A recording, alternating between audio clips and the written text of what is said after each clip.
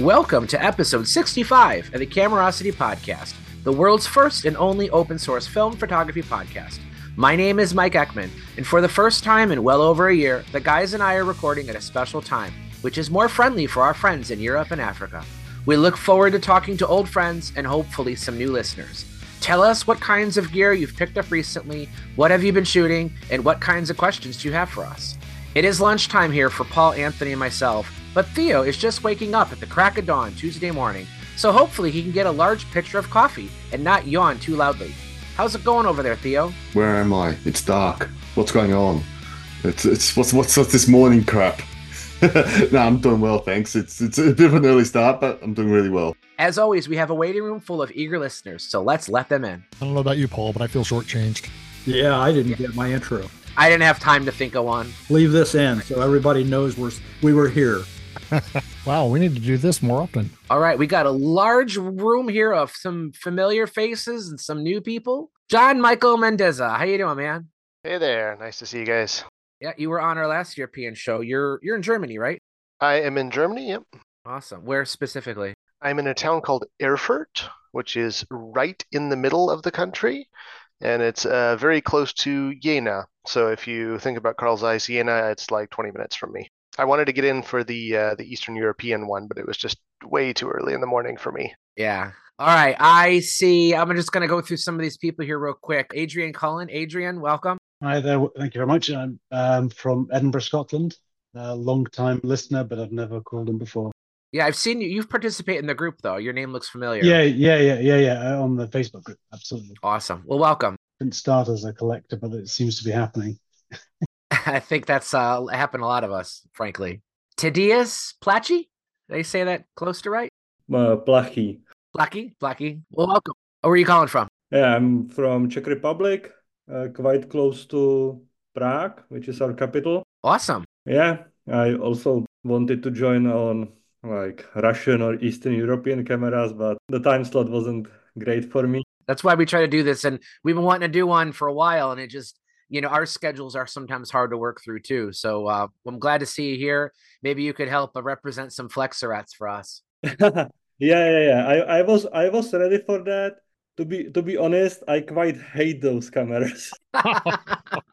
No national pride. Yeah, but I prepared like one or two Czech cameras that are quite interesting yet quite obscure. Awesome. Well, I can't wait to hear more about them. Stuart Pratt. Welcome, Stuart. Well, we'll just say Stuart says hi to all of us. Welcome to the show, John Kelly, first-time caller. Delighted to be here. I'm just outside Washington, D.C., which is our capital city. So you're New England, right? Not Old England. Correct, although it's really the Mid-Atlantic. Federico Quaglino. Now, that's a name I'm sure has been on the show before. Welcome back. Yeah, I've been here last year. Last year. Where are you from? Calling from Italy. Italy. Awesome. Italy, turn. I see Tim Peters from Michigan again. Welcome back, Tim. Yes, sir. Thank you. The Upper Peninsula, it might as well be Europe. It's a whole different world up there. Yeah. It's the one place in the country with a Finnish majority. So let's try Alan Duncan. I always love talking to Alan because his motto is he shoots the crappy camera so we don't have to. So I don't want to assume every camera you shoot is crappy, but I always find it fascinating when you come on the show and tell us about some bizarro camera that ends up making me interested in it. That's happened more than once. But one or two today. So we're not covering any specific brands or types of cameras. We wanted to do a quick show with all you guys that we haven't spoken to in a long time. I've set aside a collection of what I think are some interesting European cameras, not from the typical, German brands and such that you would often hear about. But I'd love to just kind of get started with some of you guys.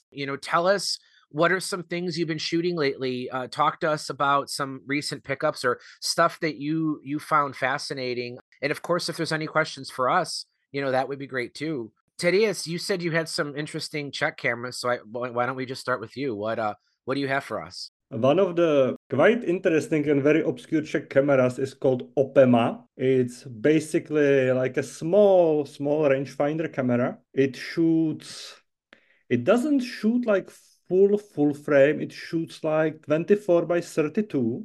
I believe maybe some Japanese cameras shot the similar format. It was because of the slide film, I think. Yeah, 24 by 32 was appealing because it's a 4:3 ratio instead of 3:2, and it's better for. I think it's good for enlarging like the 8:10s. You get more pictures per film on that, and there were a few European cameras that did that too. This camera, it has basically there was Opema 1 and Opema 2.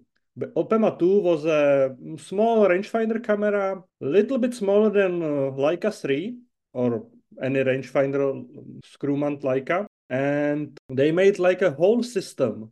It had like 30 millimeter lens, 45, 90, 135, 180, and there was Opema 1, Opema 2, and version 2 has a rangefinder. It has a rangefinder like normal camera. You have just one window. You don't have separate rangefinder and viewfinder window. And the story is that the camera was constructed during World War II, yet it got on the market after the war. And the version Opema 1 was without rangefinder, so just scale focus. And it was put to the market later as a cheaper version of the version 2. I had one Opema 2.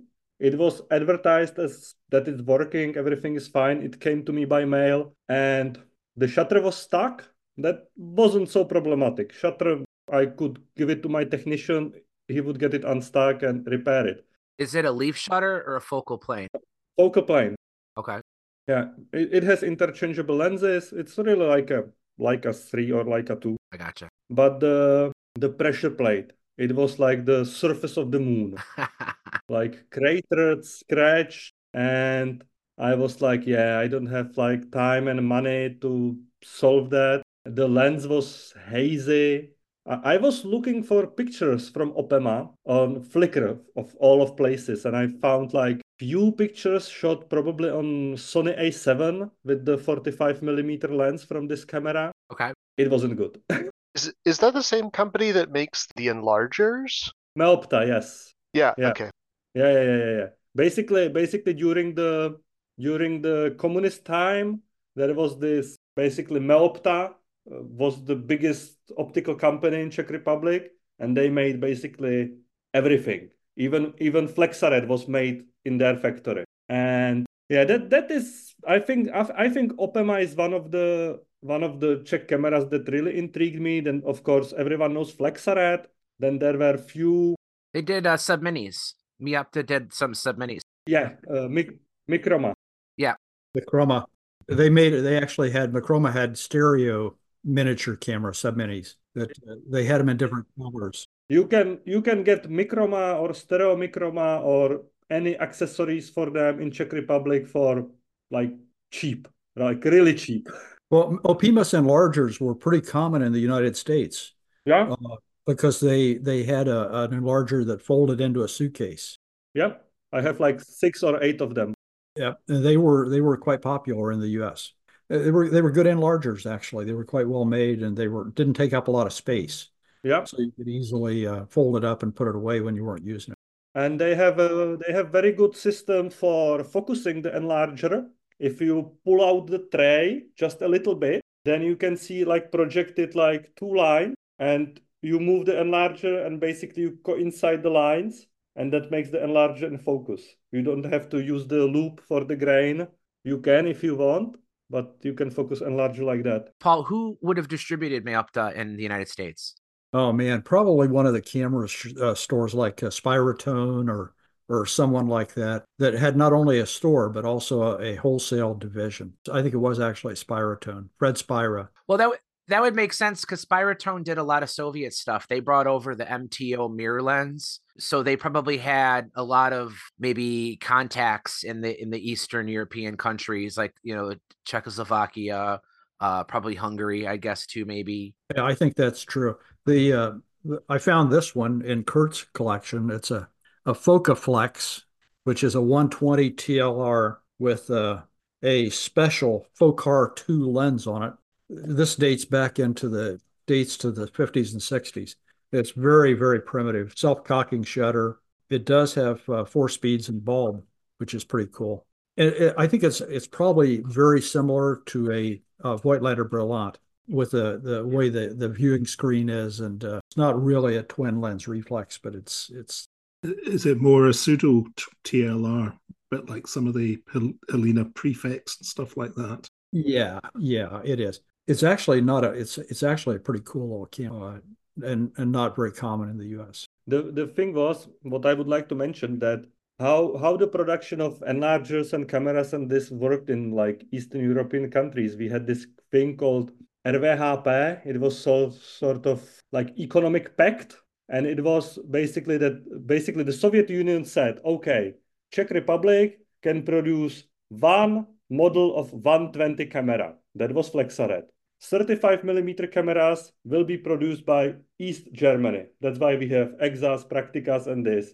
And okay, and also Meopta can produce enlargers, but East German can produce, for example, just one model of enlarger.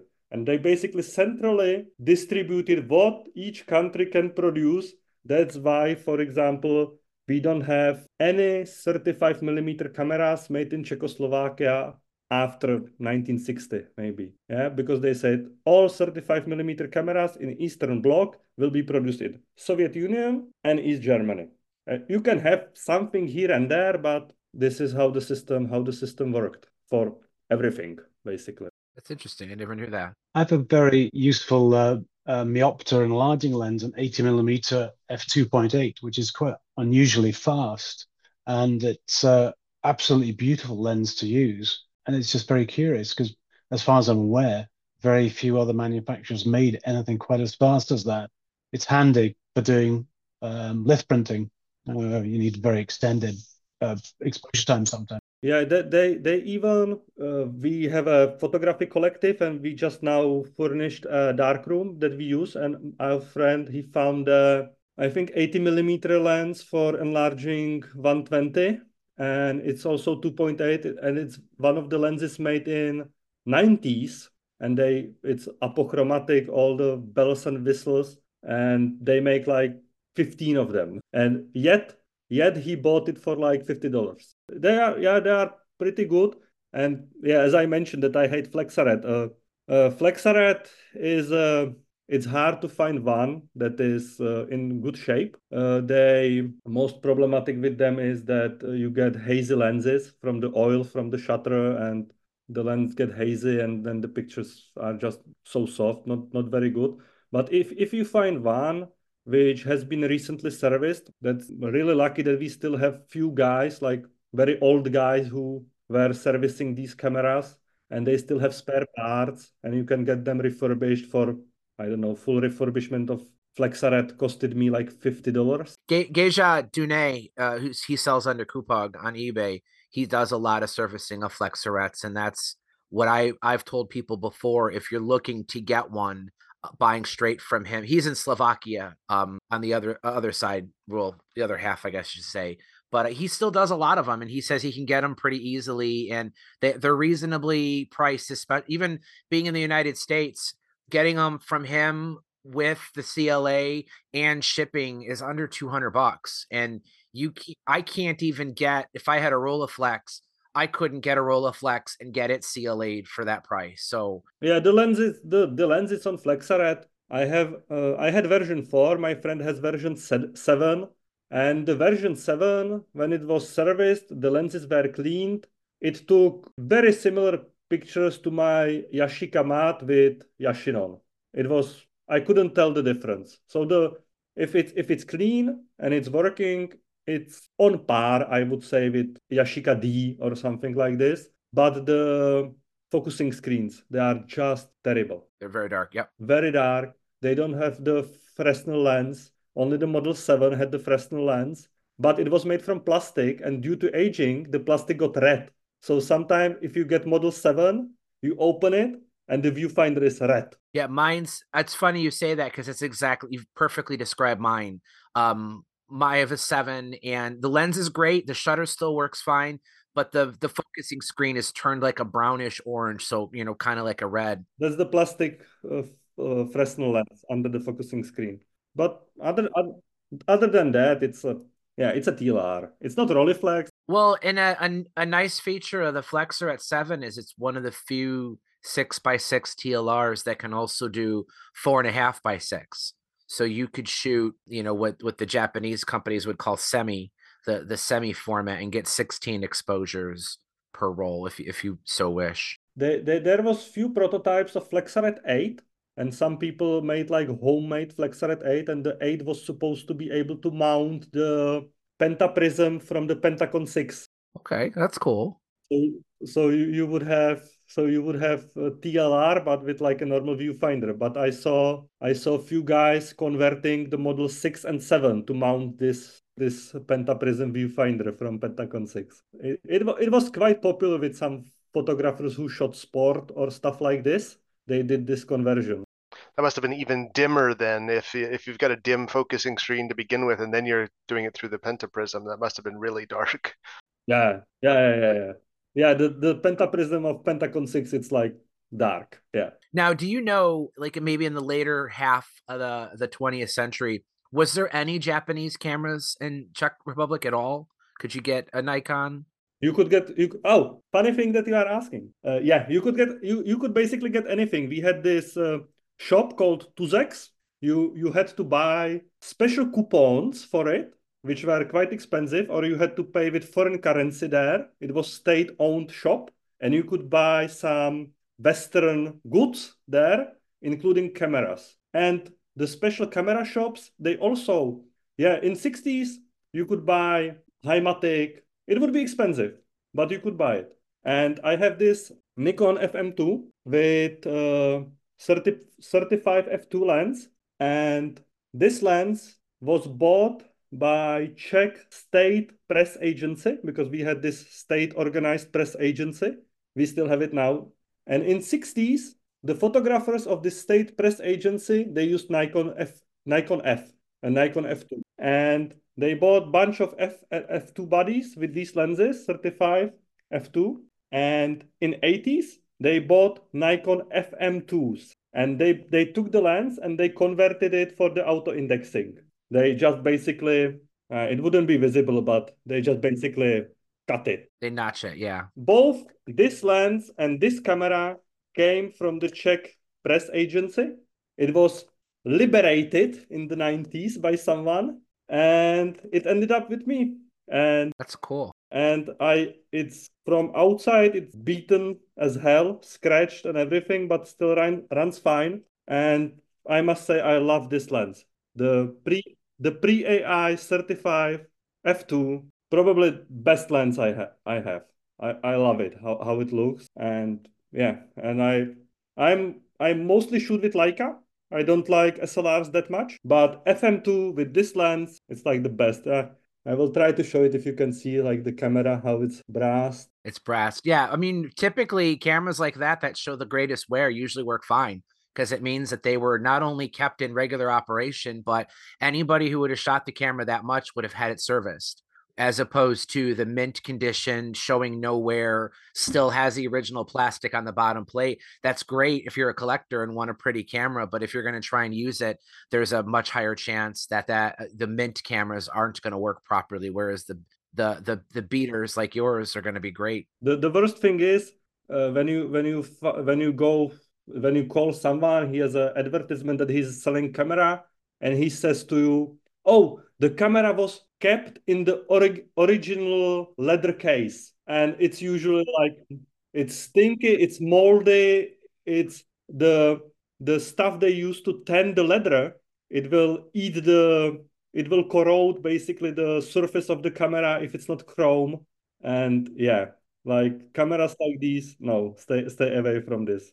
Like well-used cameras are usually better. Yeah. Thaddeus, thanks for sharing with us some Czech stuff. I didn't know any of that about the restrictions on the different models, but it kind of makes sense because Meopta was great with the enlargers, and they had the 120 TLRs, but that's interesting that the Soviet government just sort of restricted stuff like that too. So yeah. Wanted to give some other people a chance to talk. While I was doing the intros earlier, I did miss JS.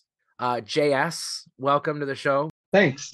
Yeah, it's actually Jeremy. The name's just kind of funky on there. It just is my initials. But yeah, Jeremy Scott. I'm in Oklahoma Okay. and been listening for a while, but first time hopping on. Awesome. I like your showcase back there. Thank you. Yeah, I'm a big fan of the Barrister bookcases here. I'll move in a little bit for you. Barrister bookcases with I've got some lights underneath that kind of illuminate it without messing it up. Is there anything specific you've been shooting lately, or any questions for us? Mostly I've been adapting some of my older lenses to mirrorless system. I've just got into that recently, so I'm just really exploring the lenses that I just haven't been shooting as much film as I would like to, and just the cost and everything to do everything.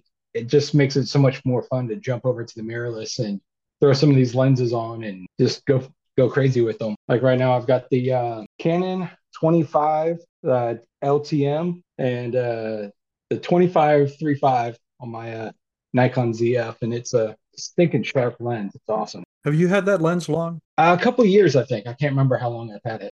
The reason I ask you is I just had 3 of those, and I sold all 3 of them on eBay, and then I decided I wish I had one. So now I'm looking for one. Well, my experience with the Canon rangefinder lenses is the Canon branded ones are usually okay, but I've had really poor luck with the Serenars, especially the wide angle ones.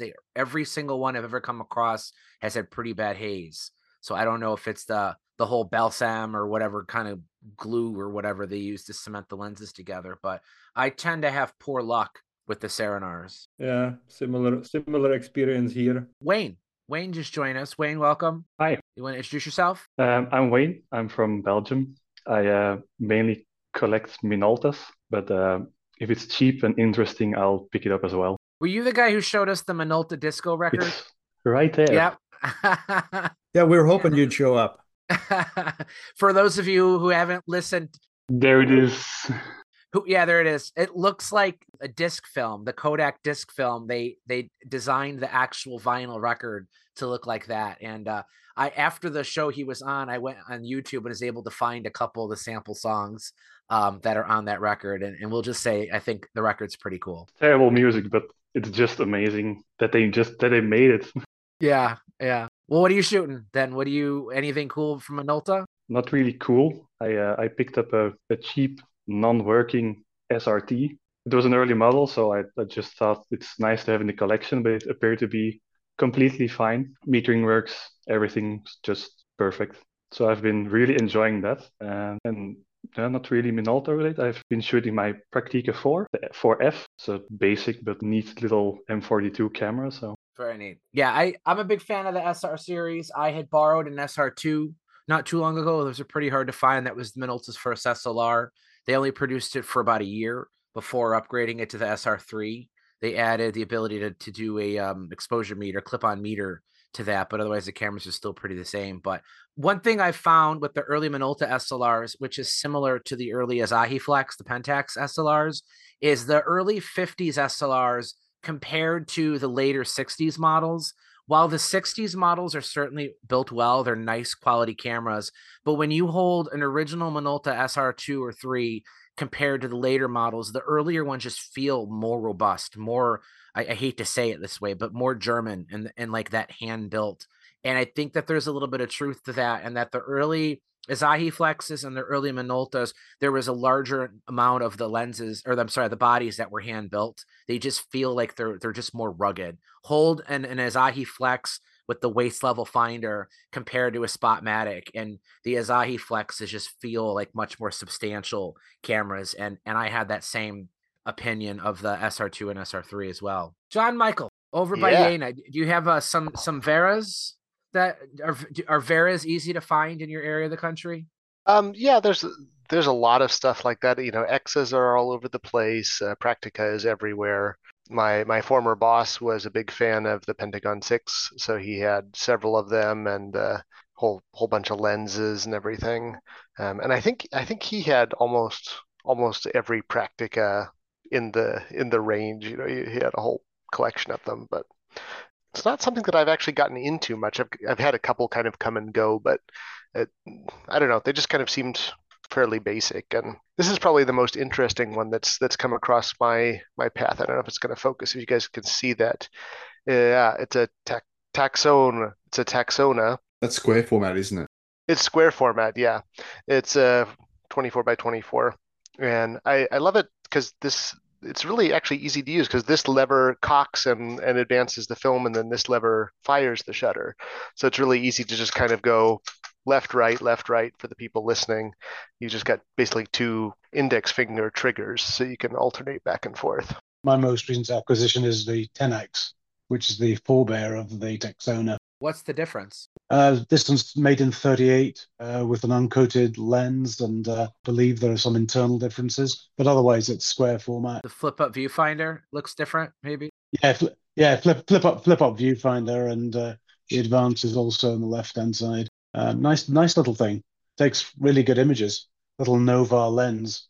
I've got a filter on the front there, which is obscuring that, but yeah. One interesting piece of trivia that I found when I did a review of the Zeiss 10X2, and then you know, which is also square format, but it's got a rangefinder and interchangeable lenses. But they actually made the 10X2 before the 10X1. The 10X1 came later for whatever reason. Yeah, they turned into the Taxona after the war, but still very simple cameras that if you're a fan of shooting square image and can't afford a 10X2 or a robot, those are still pretty affordable. And they're fairly basic cameras, so that if they are found in non-working condition, I would assume they're not as bad to clean and get working again. No, this one was it actually had a problem that the leaf shutter had gotten out of alignment, and one of the shutter blades was like jamming into the other one, so there was a little gap. It wasn't closing properly. So I took it apart and I was able to actually bend the leaf shutter so that it passed by the other one again and could actually close. But with this one, at least, this is one of the older Taxonas. I think the later ones they changed it, but on the bottom there's two little pins, and these little pins are where one of them will be the take-up spool and the other one is for your actual film canister. And the older film canisters I think had like a cross pattern on the top, and the newer ones just have a slit, and that slit design will actually get out of sync with that little pin.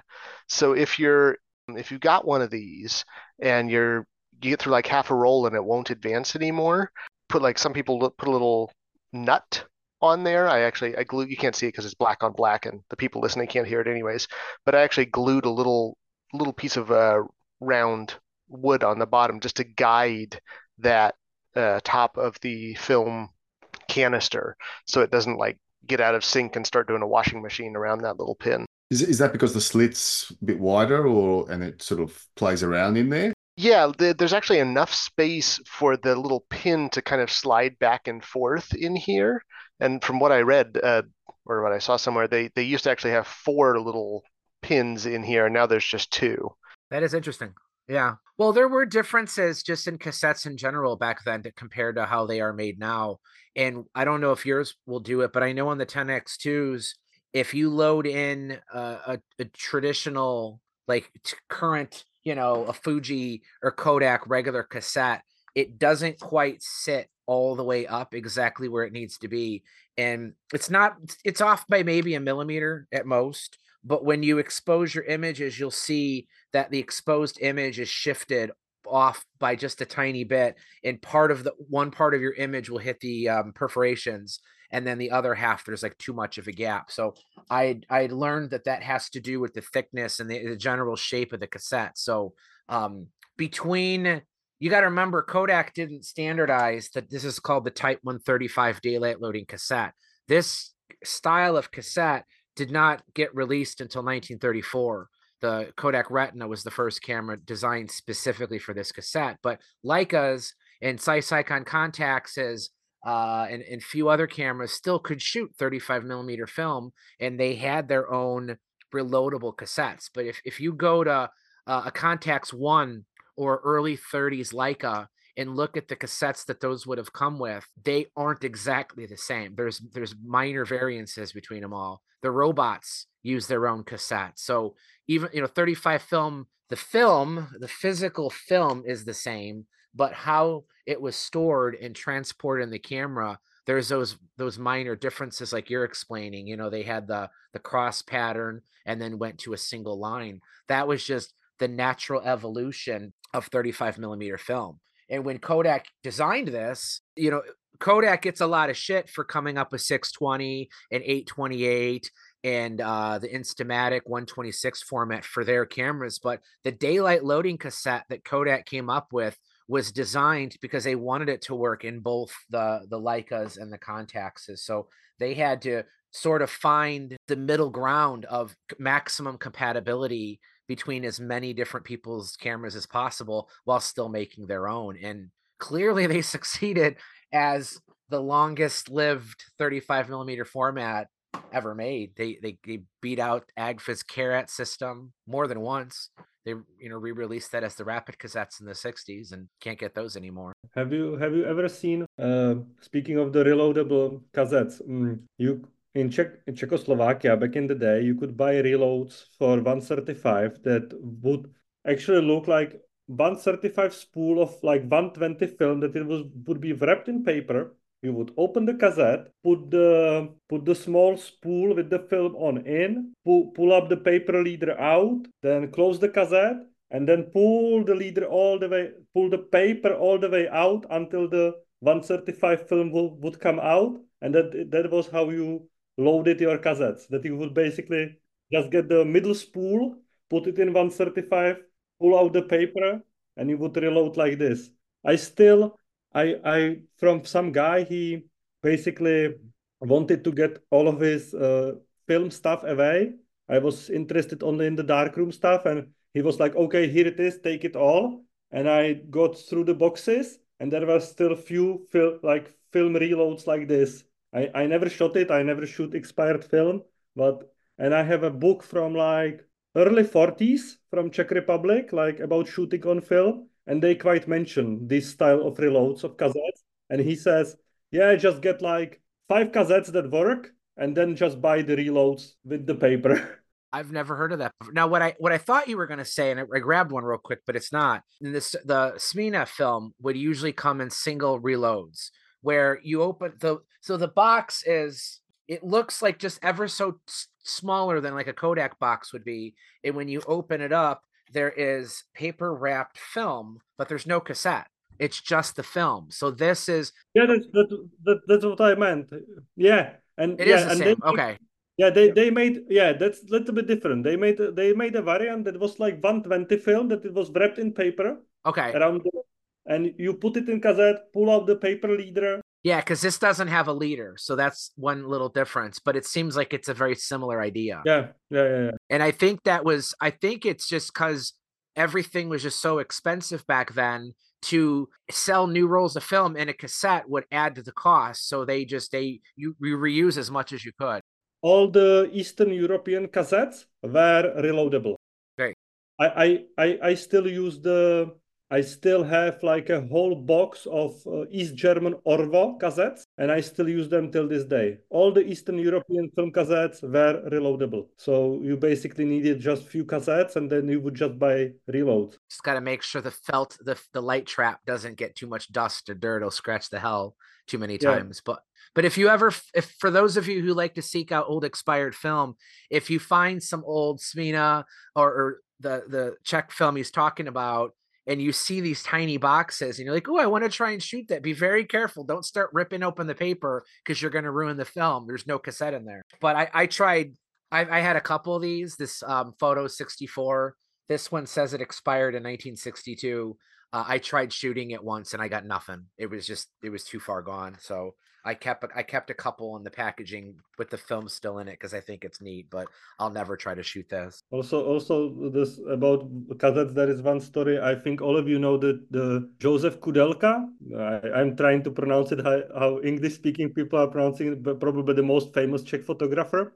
And when he was shooting the 1968 Soviet invasion of Prague, he didn't even had enough cassettes of the film. So basically he would go into his darkroom, he had Exacta at the time, open the Exacta, put like a bulk roll of film without a cassette into the camera in the darkness, put it in, close the camera, shoot all the exposures, and then again run to his darkroom to reload the camera because he didn't have cassettes, or he shot all the cassettes he had prepared. So he was running back and forth between his dark room, shooting the tanks in the street. Well, meanwhile, we're at it. We're talking about film. I found a nifty film stock that no one is shooting anymore yesterday at a flea market, which is Kodak's infrared, Ektachrome infrared film. And I know it's very rare to find, very hard to find, but I don't know if it's worth buying, using it or not. Has anyone had a chance to use it or ever use it?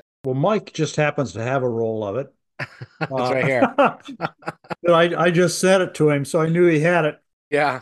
You know, it probably isn't worth shooting because that film needed to be stored correctly.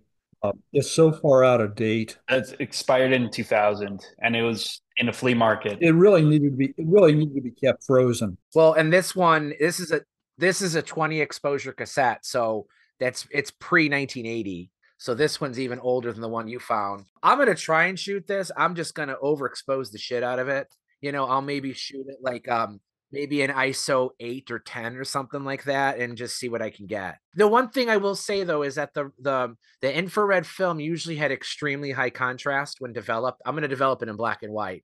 You know, I'm not gonna even try this in E4 or E6 or whatever. So I'll try this in black and white and see if I can get anything out of it and see if even closely resembles anything like red sensitive film that you might get today. But yeah, it's funny. So there's still a lot that I'm still learning, but when you're shooting those infrared films, do you have to use the this almost black filters there to get the true infrared out of it? To use it as it was intended, yes, but I mean you can still shoot it without that filter. You're just going to get a full spectrum image essentially. It's like shooting a digital camera that's been modified for IR. They're really people usually say it wrong. When you modify a digital camera to shoot IR, you're not removing the IR filter, you're removing the natural light filter, allowing all the wavelengths to come through and beyond the visible spectrum. And then you have to add those dark, nearly black filters, which only allow IR light to pass through it. So that part of the spectrum, although we can't see it with our eyes, the camera can. And so when you see a digital camera has been modified, the visible light filter has been removed. I did that to a little Nikon point and shoot at one point and shot it black and white and had some really interesting results from it. There's a point about some of the later AF SLRs like this Canon 500N. I'm not sure, is that a Rebel G in the US? I can't never quite remember the numberings, but they have some form of infrared sensor for the film count system, which means if you put IR film in it, you'll end up fogging your film. So it's just worth being aware about that. It used an IR frame counter. It was we call them, I think it was one of the Elan series, but yeah, it used an infrared frame counter for the film advance. I think this is one down from the Elan.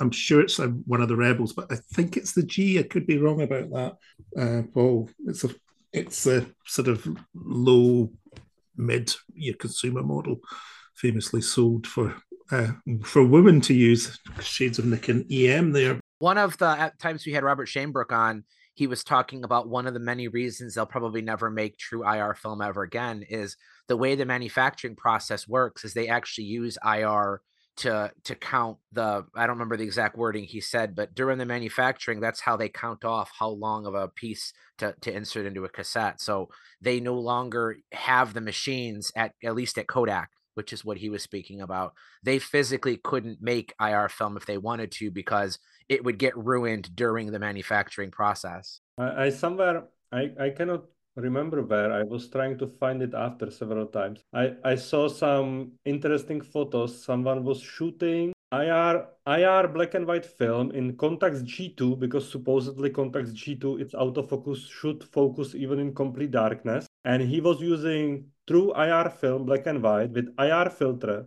and he was using infrared flash, and he was shooting in the cinemas, and he was like shooting people in the cinema watching the movie and with infrared flash, and it was like daylight, and yet no one would see him.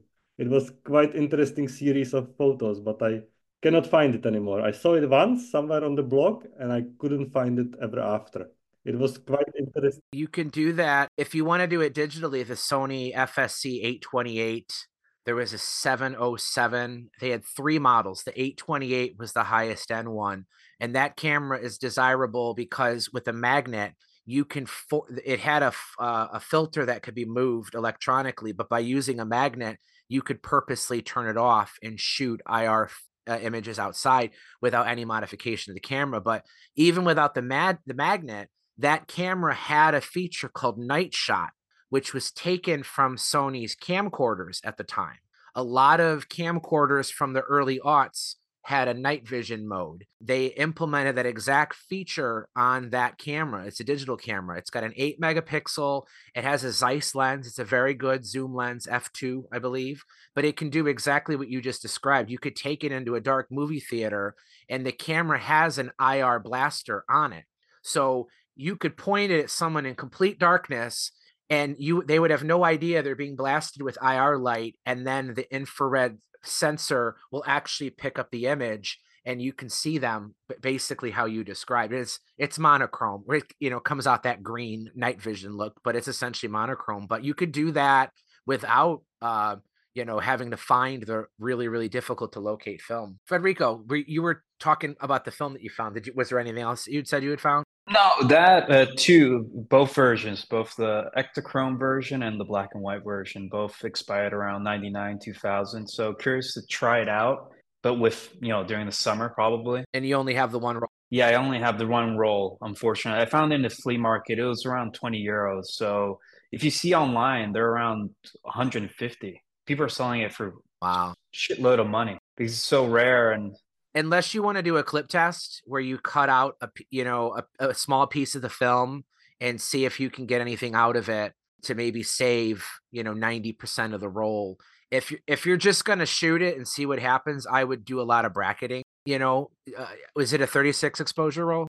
Yeah, 36 exposure. Yeah. So I find out what the actual ISO of that film was supposed to be, and I would go +0, +1, +2 stops over just shooting the same thing 3 times. You'll get a third of the potential shots, but at least you should get something, I would think. And if it's from around 2000, I think you get something. I mean, I don't know what it's going to look like, but I would be willing to bet you'll get something out of it. I think at least the black and white one. I was going to say, I was gifted some Kodak black and white HIE and Konica 750 IR, I think it's called. And the Konica came out, that worked, whereas the Kodak was absolutely blank. It had an expiry date of about 94, so it's even older still. But there was no discernible images on the Kodak film, but the Konica was okay, and it was of a similar age, and I think it had been stored similarly. But that's just one film, so I guess just got to try. Yeah, I think it all depends on how it was stored. Being at a flea market, it was probably stored it could have been stored in a car for 24 years. You never know. But it's worth trying out, seeing. At least I tried it. So yeah, that's the fun of the hobby. Have you heard about film called, our East German guest would know, the Orvocolor film? It was East German film. The first iteration came about same time as Kodachrome, like late 30s, I would say. They would use it in movie industry, yeah. And it used when you were processing, it was a cold process. Like for E6, you would use like a, I don't know, 30, I am using Celsius, like much hotter bath. And this was done in like room temperature, basically, bath temperature, I guess. And in Czech Republic, you still can, when I'm going to my lab, you here and there still people come, oh, I have this old film after my great father. Can you develop it? And it's basically like with Kodachrome. No, you cannot. Although I've heard rumors about people being able to develop it, even saw some hazy pictures, but nothing is confirmed. I tried it once. I was like, okay, let's do like a stand development in Rodinal because that will develop anything in black and white. And no, there was just the faintest image, but no. So we're still talking about film. I was gifted this roll. It's Fujichrome Tungsten 64. And I was just kind of wondering, what was the planned market for that? Why would you have a 64 ISO tungsten film? I mean, I would need quite a bit of light. So I was just kind of wondering if anybody knows what that was produced for. Studios. It was for studio use. For studio use, because hot lights were very, very good in studios. I mean, for small product, anything that you were shooting 35 millimeter for, but there was also, they were available in 120. Kodak called it EPY, which was ASA 50. And then there was EPT, which was 160. But yeah, they were, it's not uncommon at all. Yeah, in the US, it was used for, what could be for slide duplication. It could be for photographing art, flat art, making title slides, anything where you were going to use a copy stand because your light source there would have been hot lights. And I guess the lower ISO just gives you better quality and less color distortion or whatever. Right, less contrast, greater color saturation. And of course you don't need to filter it because your lights are either 32 or 3400 Kelvin. So it's set pretty much for just the film is going to match up with the lighting. Usually they were quartz lights, which were 3400 Kelvin. And then if you had tungsten bulbs, they would have been 3200, but they're close enough. You should give it a try. I've been using a lot of Ektachrome 160T. I tried the 320T as well. And pretty much they expired at beginning of the 2000s, so 2004, 2003, and they still look decent. They have a little bit, the film that arrived when I developed had like a magenta cast, but you can correct it on Lightroom, so give it a try. They still work. If you shoot that film outdoors under daylight, you're going to get a very blue image. The filter would be an 85A, which was a dark amber filter. Or there were 85A and 85B. One was to correct for 3200, one was for 34, but they're interchangeable. But as Rodrigo said, you could probably correct it out, but it will be quite blue. Just like if you shot daylight film under tungsten, it would be very orange or amber. And is that the same filter you need for using the EC2N N2N movie still tungsten? Yeah. Yeah, it's the same thing. Same thing. Yep. It's also a tungsten balanced film. The T ones, obviously, not the D ones. Yes. Yeah. I don't know the nomenclature on the current movie films. I know they've changed them, but on the old stuff, it would have been amber or dark blue filter. I was shooting some tungsten balance negative film in daylight, and it was very easy to correct in post process, like really easy. Because of the rise of film, are you guys using a lot of more Cinemovie film or buying the classics? I'm still working through the classics because I'm working through my fridge. But at some point, I'm going to have to make that decision. Well, the same happened to me. My girlfriend looked at my freezer and she's like, "And you're hoarding all this film and you're still buying new film?" I'm basically shooting zero color. I shoot because I'm I still do a lot of documentary work. Well, that's basically what I do.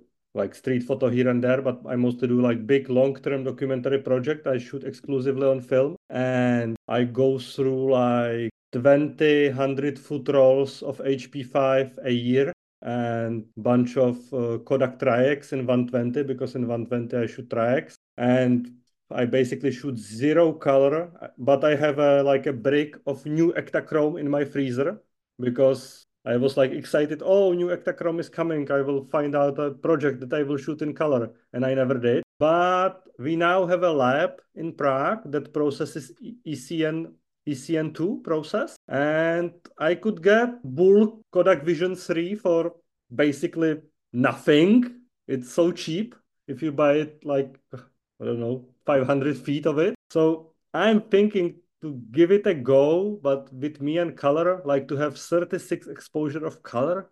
Like I will maybe shoot some color in my 6x9 because that's only 8 shots, but 36 shots of color, I don't know. I wouldn't know what I would do with it, to be honest. Don't put it in the half frame. Yeah, I don't have, luckily, any half frame cameras. Yeah, that would literally kill me. For the Vision 3, my favorite Vision 3 film is the 50D.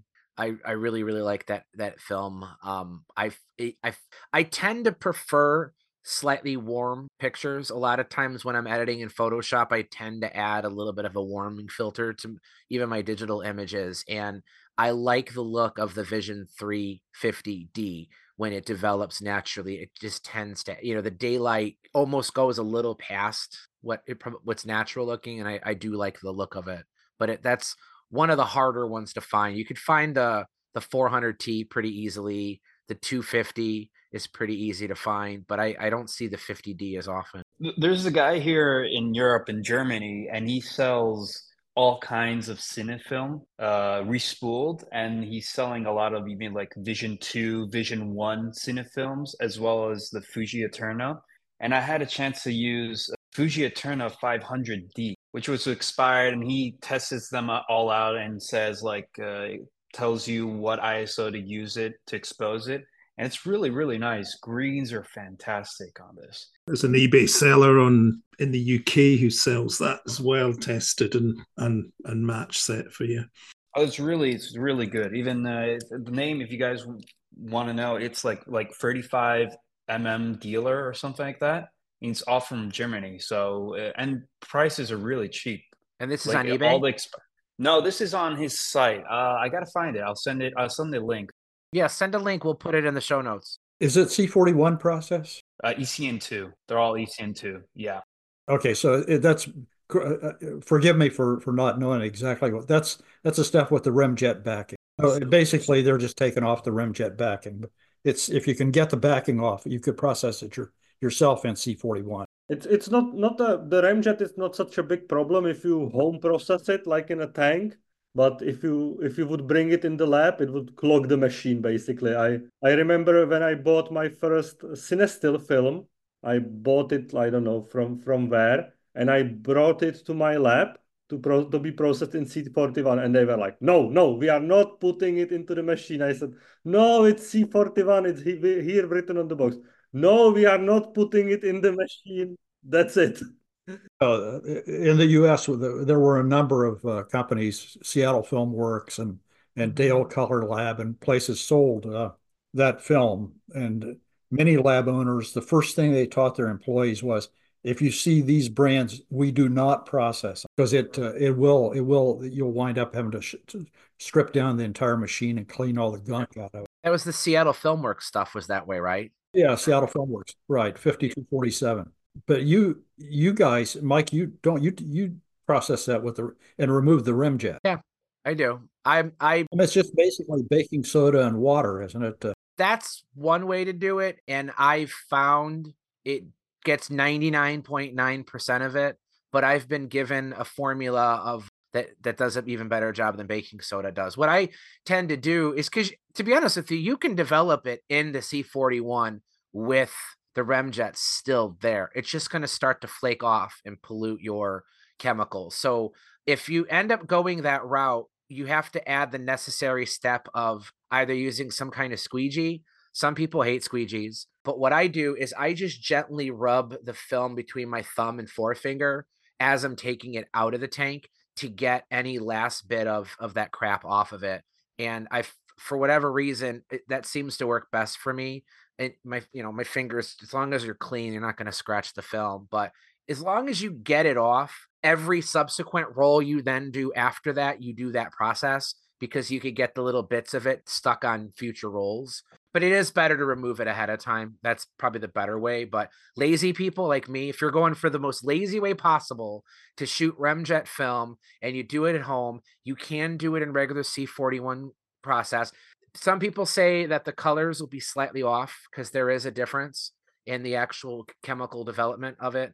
I've never found it to be that big of a deal, but you gotta find whatever way works best for you to just remove it before you start scanning. Otherwise, it'll leave artifacts all over the film that you'll see when you scan. And I've known some people that after the process, just run drip the chemicals through a coffee filter, and the coffee filter will catch any of the remjet that's flaked off in the solution. Just don't drink the coffee afterwards. No, probably better not to. But yeah, but that'll at least let you get that stuff off so it doesn't stick on anything on your next roll.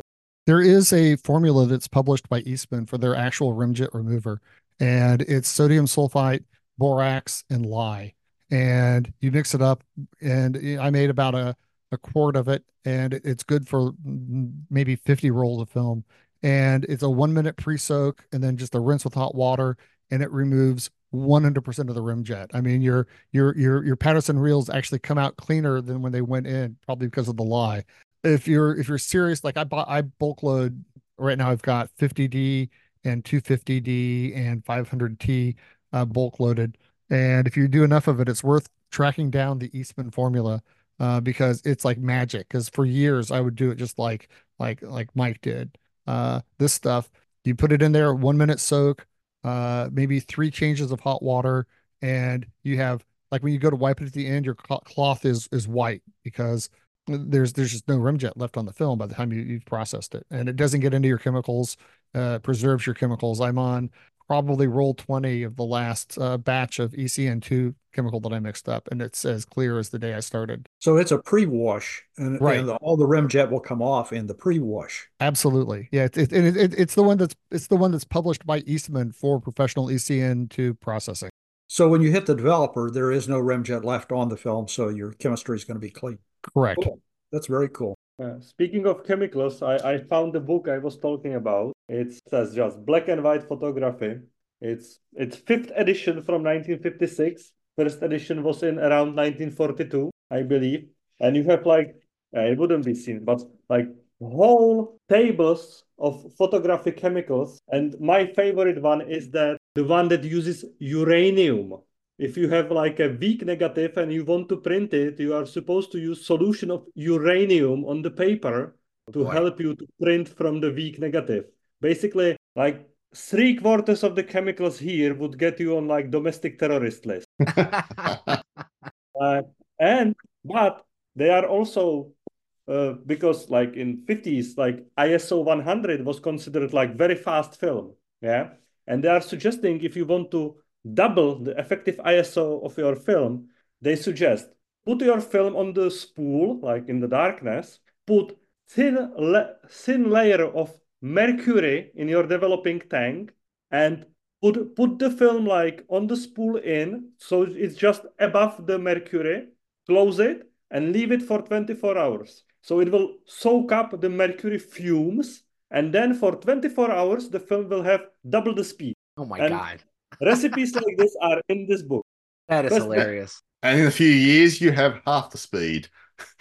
I was going to say personally half the speed. And cancer. Keep your Geiger counter running. Jeremy's showing a Geiger counter, it looks like. Yeah, it's 50s, like everything was cancer basically back then. Yeah, but it's a good book. Like it has a lot of like mathematical formulas, how the rangefinder works, like all the tables, how to calculate depth of field for any lens. Yeah, it's very, very technical, like very hard to read. So let me guess, the paper is made out of asbestos, and the ink is arsenic, right? Is that probably? Probably yes. Well, yeah.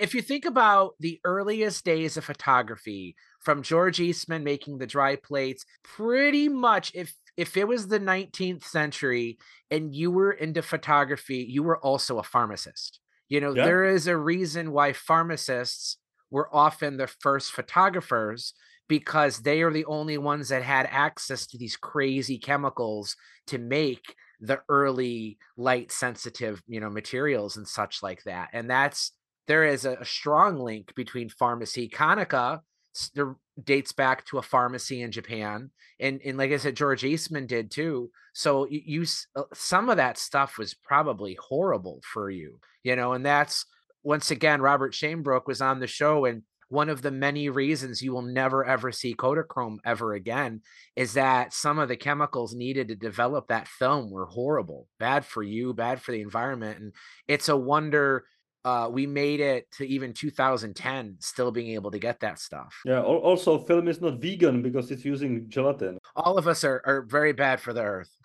Yeah. But I saw some vegan film now also. But yeah, this book has some hilarious recipes. In Czechoslovakia, like I'm 35, so I was born 1 year before the revolution, so I don't remember this time.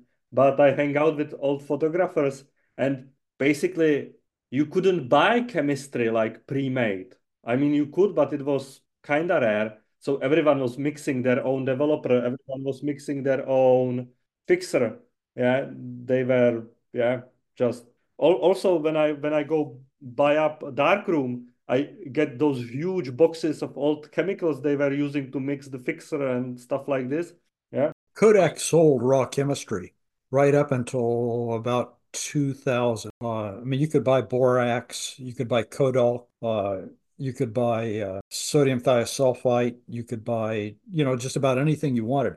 And then there was another company in the U.S. called Photographers Formulary that were out in Wyoming or out in Montana, and you could buy any raw chemistry from them as well. I think they might still be around.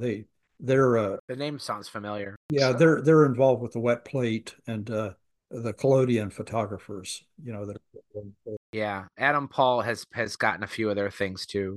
yeah, they've been around for a long time. Yeah. There was a book available in the US. It was called the Photo Lab Index, which was similar to what Tadeus had. You bought the book, and then for $10 a year, they would send you updates. So as new films came out, they would supply all the data for the film and also how to process it in different developers. But the book was a cool book. It was maybe I think 500 or 600 pages, and very complete. You mentioned arsenic, right, a minute ago. I have a an interesting piece of photographic history here that involves arsenic. This is an arsenical book. You can see it has a bright, vibrant green cover to Green. it. Yeah, I see that. Yeah, that's Paris green. That's arsenic. So I'm gonna wash my hands in a second.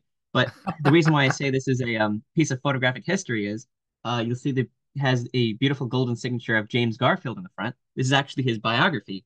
And if you look inside the front cover, behind this piece of parchment paper is a beautiful what's called a Woodbury type. And now this is the first way that they were able to get real photographs in books in print. And the way this works is it's not like a later halftone, and I have a halftone printing block here. It's not like a later halftone where it selectively accepts ink. What happens is the ink is very viscous and it sort of stamps onto the page in a relief. So the denser parts of the image are actually a thicker pigment. So if you run your finger over it, you can actually feel the image. You can feel it. Oh, wow. Yeah. And if you've ever seen a Woodbury type or get the chance, I can't feel it. When you look at when you look at it in person, it's almost like it's a sculpture.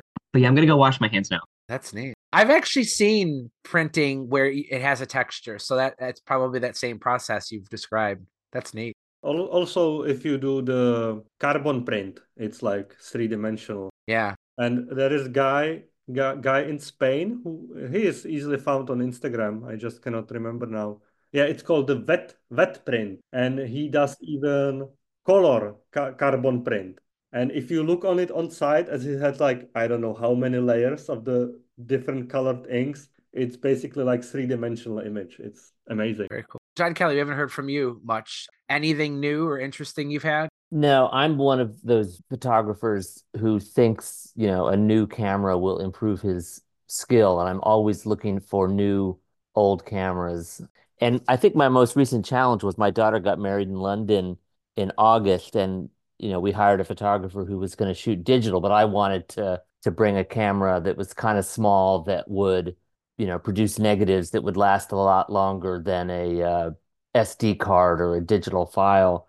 And I treated myself to a Konica Hexar that was really balky. There's a problem with them that it's like will focus, but it doesn't really take a picture. And so I didn't bring that. I think you had talked about or written about the Konica Pearl. So I thought that would be a cool camera. I got one from Japan, and the rangefinder, it said perfect, excellent condition, mint.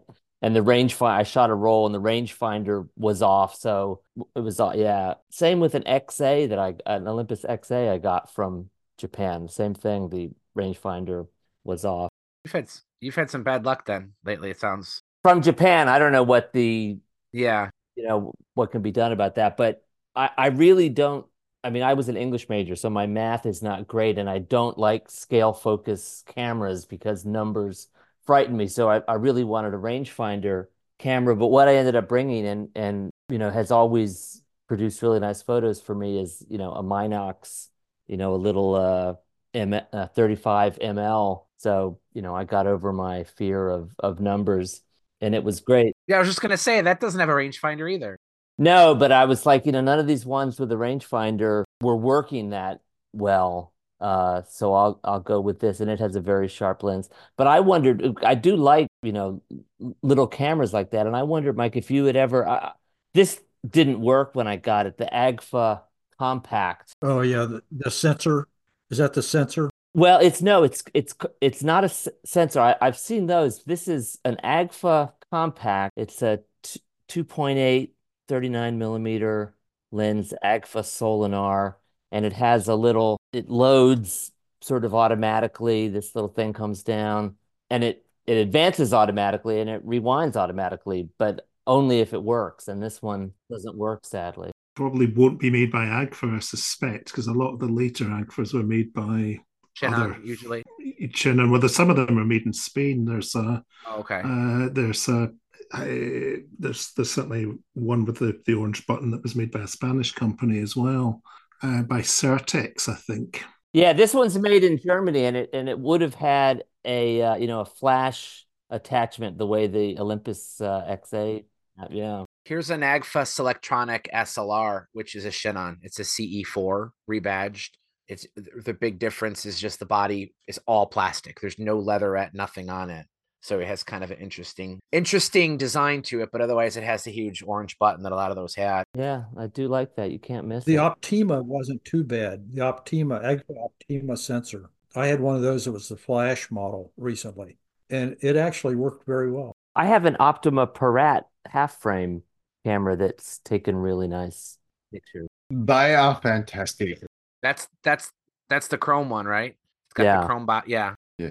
They are superb. I love using mine because it's interesting. It's actually got a light meter, but it doesn't need a battery, but it's actually got a light meter inside. So you can actually use it and see if you're sort of hitting the right exposure.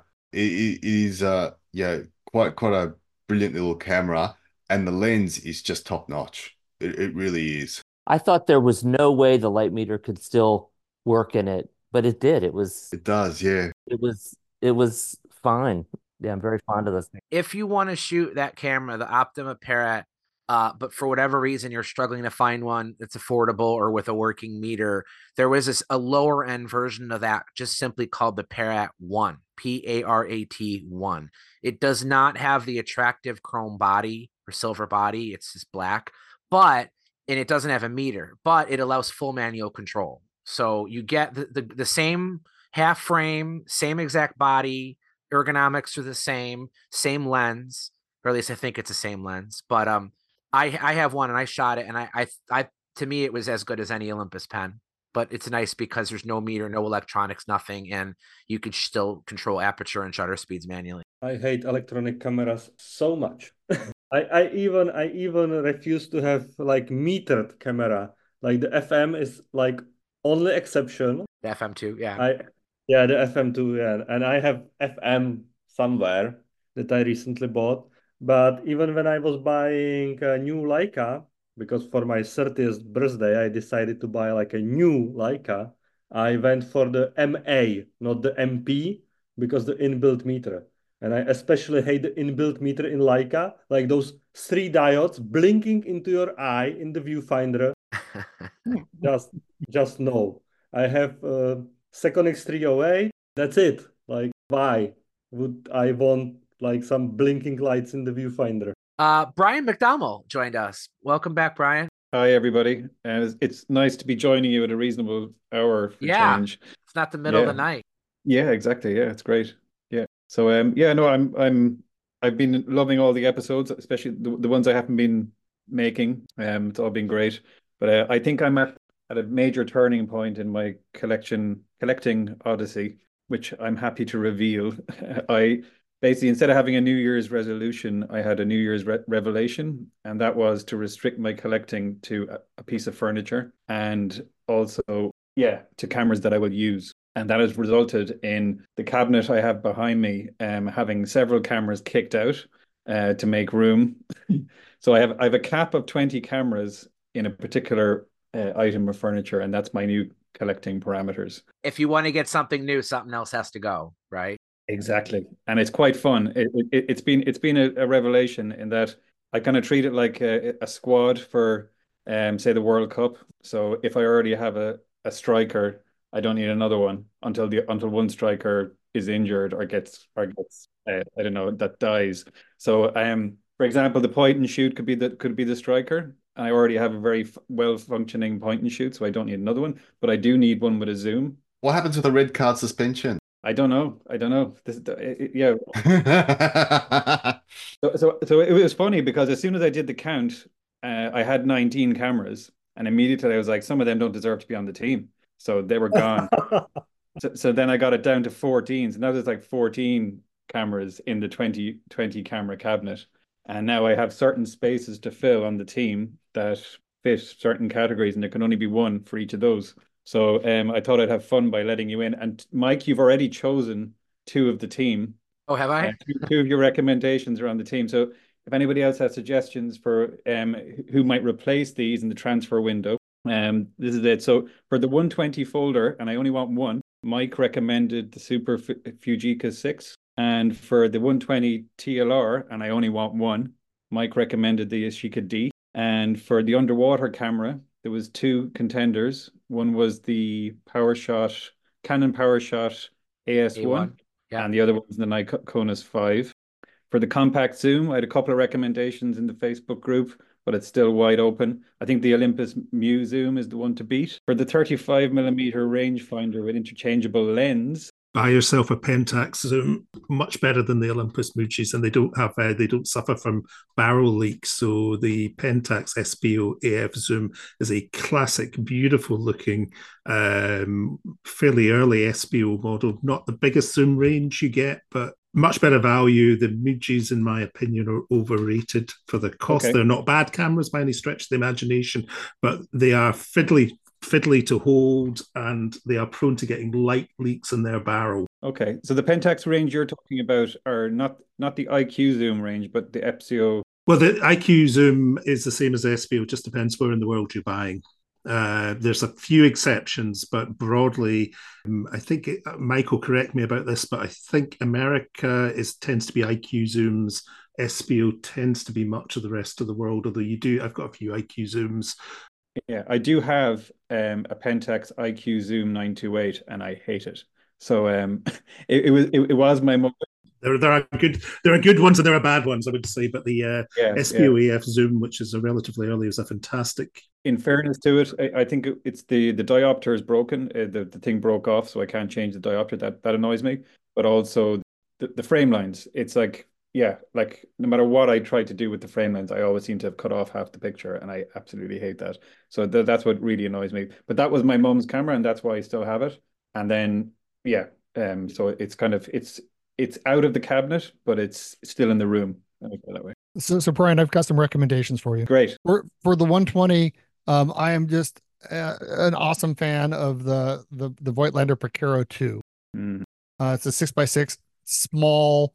It has one of the best film advance mechanisms because you always get 13 frames per roll. So you get like a free frame for every roll.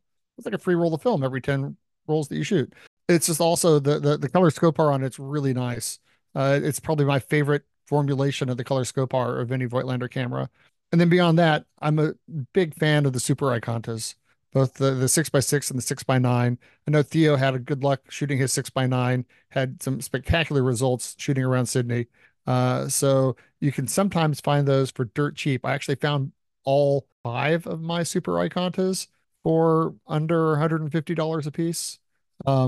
And you can find one, and they're cameras that were a big investment at the time, so they tend to be well taken care of. So they actually are in better shape than some of the others. Is that the 645 over there, Federico? Yeah, that's a cool one.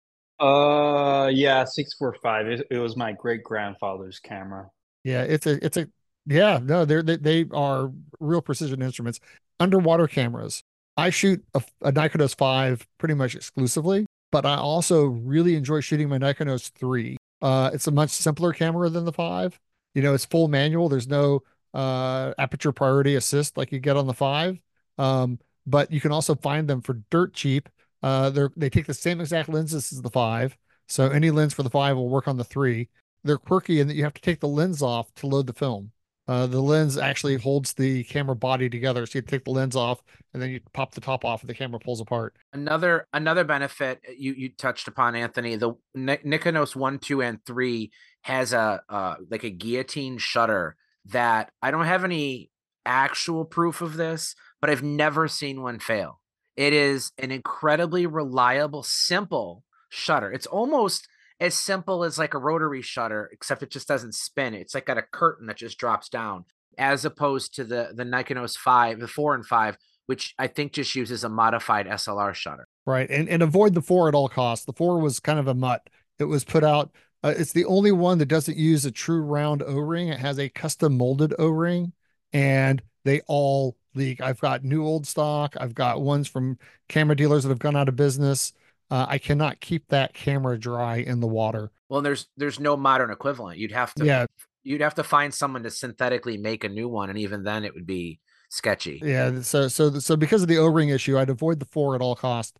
But like a 3 for an affordable alternative to the 5. I mean, the 5's the gold standard, and you can find them that work quite well because people, again, they were an investment. People took care of them, unless you had people that were like, I had one 5 that came out of a scuba rental locker in the Cayman Islands, and it was beat to hell, and you could not keep that thing dry.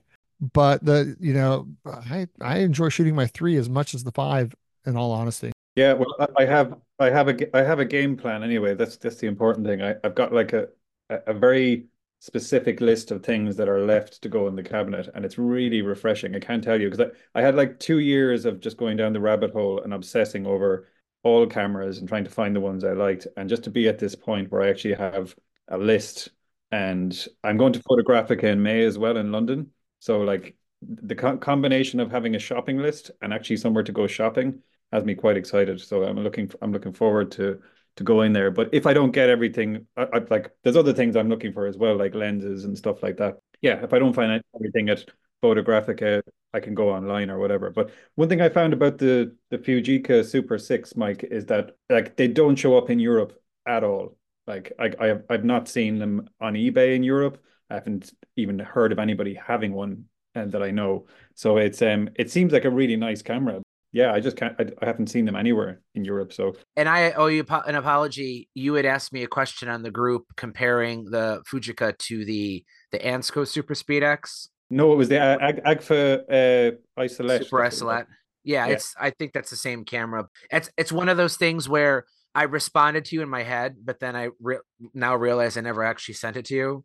That's okay, because I actually deleted the question because I knew I was coming on here and I was going to ask you also. I have seen one in person for a minute, but I've never handled one, or I've never actually shot one before too. So my answer would have been I don't have a recommendation other than I do really like the Fujica. But I'll agree with Anthony as well. When it comes to 6x6 folders, no rangefinder, my top is also the Fotolander Perkio 2 for the same reasons he mentioned. I just love how small they are.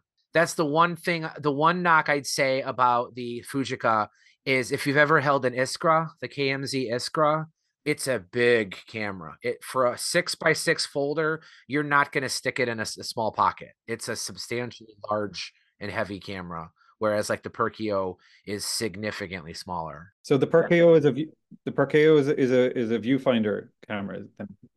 Okay, gotcha. Yeah, there's no rangefinder. My friend also endlessly keeps bugging me about, just get a Voigtlander Perkio, just get it for years now. Well, and I'm not going to say that it's this show or anything I've written, but I had recommended the Perkio to a couple people, and I was actually surprised when they said they couldn't afford them. They're like, the prices on them were through the roof. And I was like, what are you talking about? That's like $100 camera. But the prices have gone up on them tremendously. So people Really? are aware. Yeah, I've seen I don't think you can get them for like under 250 US, which, you know, is still reasonable if you get one that works, but they used to be pretty dirt cheap. And clearly the word's out. But in terms of if you value simplicity, compactness, like you want to, it's, I mean, I have a picture on my site where I took the Perkio 2, I put it side by side with a Fotelander Vito, which is their 35 millimeter. It's like the equivalent of a Retina. And then I had an Ansco SpeedX, another 6x6 camera. And the Perkio was like, it was slightly larger than the Vito, but it was quite a bit smaller than the Ansco. So in the size, it's the mama bear of 6x6 folders, much smaller than most other ones out there. When it comes to 6x9 folders, I must say I prefer Voigtlander Bessa to the Ikonta, because the Ikonta is just like too many levers, buttons, everything. But the Voigtlander Bessa, even the Bessa 1 from 1929, I believe, is just so elegant, so simple. You have just like a binding knob, shutter, and that's it. It's like very sleek design, very good design. And the lenses on Voigtlander Bessa, they are like excellent. I was avoiding 6x9 for a long time because, as I said, I shoot documentary, I shoot 35, I shoot fast, and I was like, oh, what I will be doing with 6x9 because it's 3x2 frame. I got Bessa last year, and wow, I'm in love with it for shooting landscapes and stuff. And I have the one with color Scopar lens, which was one of the, it's not so much sought after. The one with Heliar is much sought after, but it's still such excellent camera, such simple, such easy to use. I agree. I've shot mine quite a bit, and I love it too. I mean, I use the Super Ikonta too. I like both of them, but they are very different to use. So I fully agree with that. I have five or six different Bessa iterations from a 1925 through the Bessa 2. And my favorite is actually the 1939 Bessa rangefinder with the color Scopar that has like a really wide baseline rangefinder on it that is extremely accurate. And, you know, it shoots 6x9. And it's just, I actually prefer it to the Bessa 2.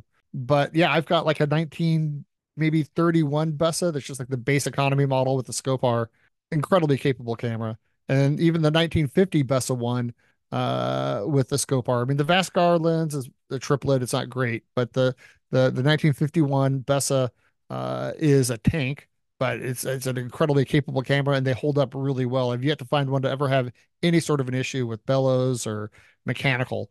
So I also agree that the I mean, good Lord, I've got a kind of Bessa, the 6x6 version. I've got like I said, I've got 6 or 7 different iterations of it, and there's not a dog amongst the whole group. You know, each one of them's got its something good to say for it. The Bessa 2 did make it into the short list. It made it into the top 5 of the folders. They were awesome, but they also tend to be a bit pricier. Oh yeah, that's true. For those that are wondering, for those that are wanting one of those Voigtlanders, but for a lesser price, they did come out with an older version. I have one here. It's called the Voigtlander Roll Film. This is before they came out with the later, like the Bessas and such. It's literally just called the Roll Film because this was their first roll film folder. These can be found for like half the price as long as you're okay with, you know, manually pulling a lens out. And they even come with a cool little sports finder. And they have the same lens as the later ones. Like this one has a Scopar on it, and they have a waist level finder. But as long as you're fine with those concessions, you can get these for like a third to half the price of the more expensive versions. I would love to have the sports finder on my Bessa too, because the viewfinder on it, it's just like looking through the straw and composing anything. It's painful. So this being the European episode, I mean, obviously Zeiss Ikon and Fotelander made some good folders. So if we're talking 6x9 folders, for those of you guys in Europe, these cameras might be a little easier than they are to find in the US, but I'll make a recommendation for the British 6x9, the Ensign Auto Range 820. This is a very nice, well-built, German-esque quality camera. The bellows on mine are still in great shape. It has a Ross London 3.8 105 millimeter lens. It is a rangefinder, although it is uncoupled, which means you have to make your measurement using a dial for the rangefinder. And then when it lines up, you then transfer the reading to the lens. So it's a little bit slower. but this is a really nice camera. I've had good luck with the auto range, the Ensign cameras, but then I don't have the other one I don't have in front of me, but I also really like the French, the Royer Teleroy, which is another really cool folding camera that I've gotten really nice results from. And the Teleroy also has a rangefinder. But one thing that's very cool about it is the rangefinder itself is entirely contained on the shutter. So if you picture a 6x9 folder, you're looking through the viewfinder on the body, and as you peer through the window, you can see the rangefinder actually on the shutter, and it has a vertical split image. And it sounds difficult, but it actually works really well. You can see the rangefinder and you can compose your image without having to move your eye. But because there's no beam splitter like you would normally have on a combined image rangefinder, which divides half the light for the rangefinder and half for your viewfinder, on the Teleroy, it's very, very bright and quite easy to use. So I don't know how easy or difficult either of those are for non-US or North American people. Those are two really nice quality options if let's say you're into 6x9 shooting and want a good camera, but you just want to be different and don't want to have what everybody else does. Well, Mike, if you're going to do that, I'm going to make a case for my other deep European model, which you never, ever, ever will find in the US, but you can find in Europe. And that is another French folder from the 1950s, the Demaria et Lapierre Demaria Tilka 3. Tilka, yeah. It is one of the most beautiful 6x9s. It has like a chrome nickel top plate. It's got an integrated rangefinder. It's got actually a more stable bed on it than either the Zeiss or the Voigtlander. Thing's a tank. Beautifully constructed camera. Probably the only French camera you ever need to own is a Tilka 3. And it's worth just like doing a standing search for them, because if they do come up, they're going to be in France or going to be, somewhere in Central Europe. And if you can find one, because they're under the radar. I mean, very few people have heard of them or seen them. And I tell you, that is probably the highest quality 6x9 camera that I own. I've got something different here. Has anybody got any cameras made in Greece, since we've got the European episode today? Is that the Sabina 127? I do have the Sabina 127 right here. So that's that nice, very simple, as simple as it can get, and as small as you can get too. I mean, but did you know there was a second Greek camera, which I don't have because only 400 were ever made? It's a Pika from the camera service Picopoulos. So very rare, 400 were made. Apparently the way the story goes was Mr. Picopoulos went to Munich, bought lenses, came back, made the cameras, started selling them for a reasonable price, and then Kodak decided to try and match the equivalent type of camera on their price. And after 400 cameras, he just gave up and said, "No, can't buy Kodak." So we've got Kodak to actually blame for killing off the Greek camera manufacturing industry. So, but if anyone ever comes across a Pika, please let me know, because like the Schneider, I've got a Greek background, so I'd like a Schneider because it's an Australian Leica. I'd love to have a Pika because it's a Greek reasonable camera, other than the Sabina, which is a piece of plastic junk, really, but it's fun. I thought you were going to say it's a Panagapaflex. Maybe I should start an industry up. I know my grandfather, when he lived in Greece in the 50s and 60s, he used a Japanese camera there, which was actually at the time that was kind of an oddity, because most of the people that were taking photos at that time were using European cameras. But he had a Taron 35 MX or 35 something like that. I still have it. But man, if you ever come across one of those older Taron rangefinders, they're kind of dubious, because the whole rangefinder mechanism is run by a couple of strings under the top plate, and those strings invariably snap. But yeah, there's plenty of old Kodachrome slides from that era. So I mean, the lens on it's pretty fine. So here's 3 more European cameras from non-traditional countries that I think are neat. One that I'm working on a review for right now is a Hungarian camera called the Mometa 3.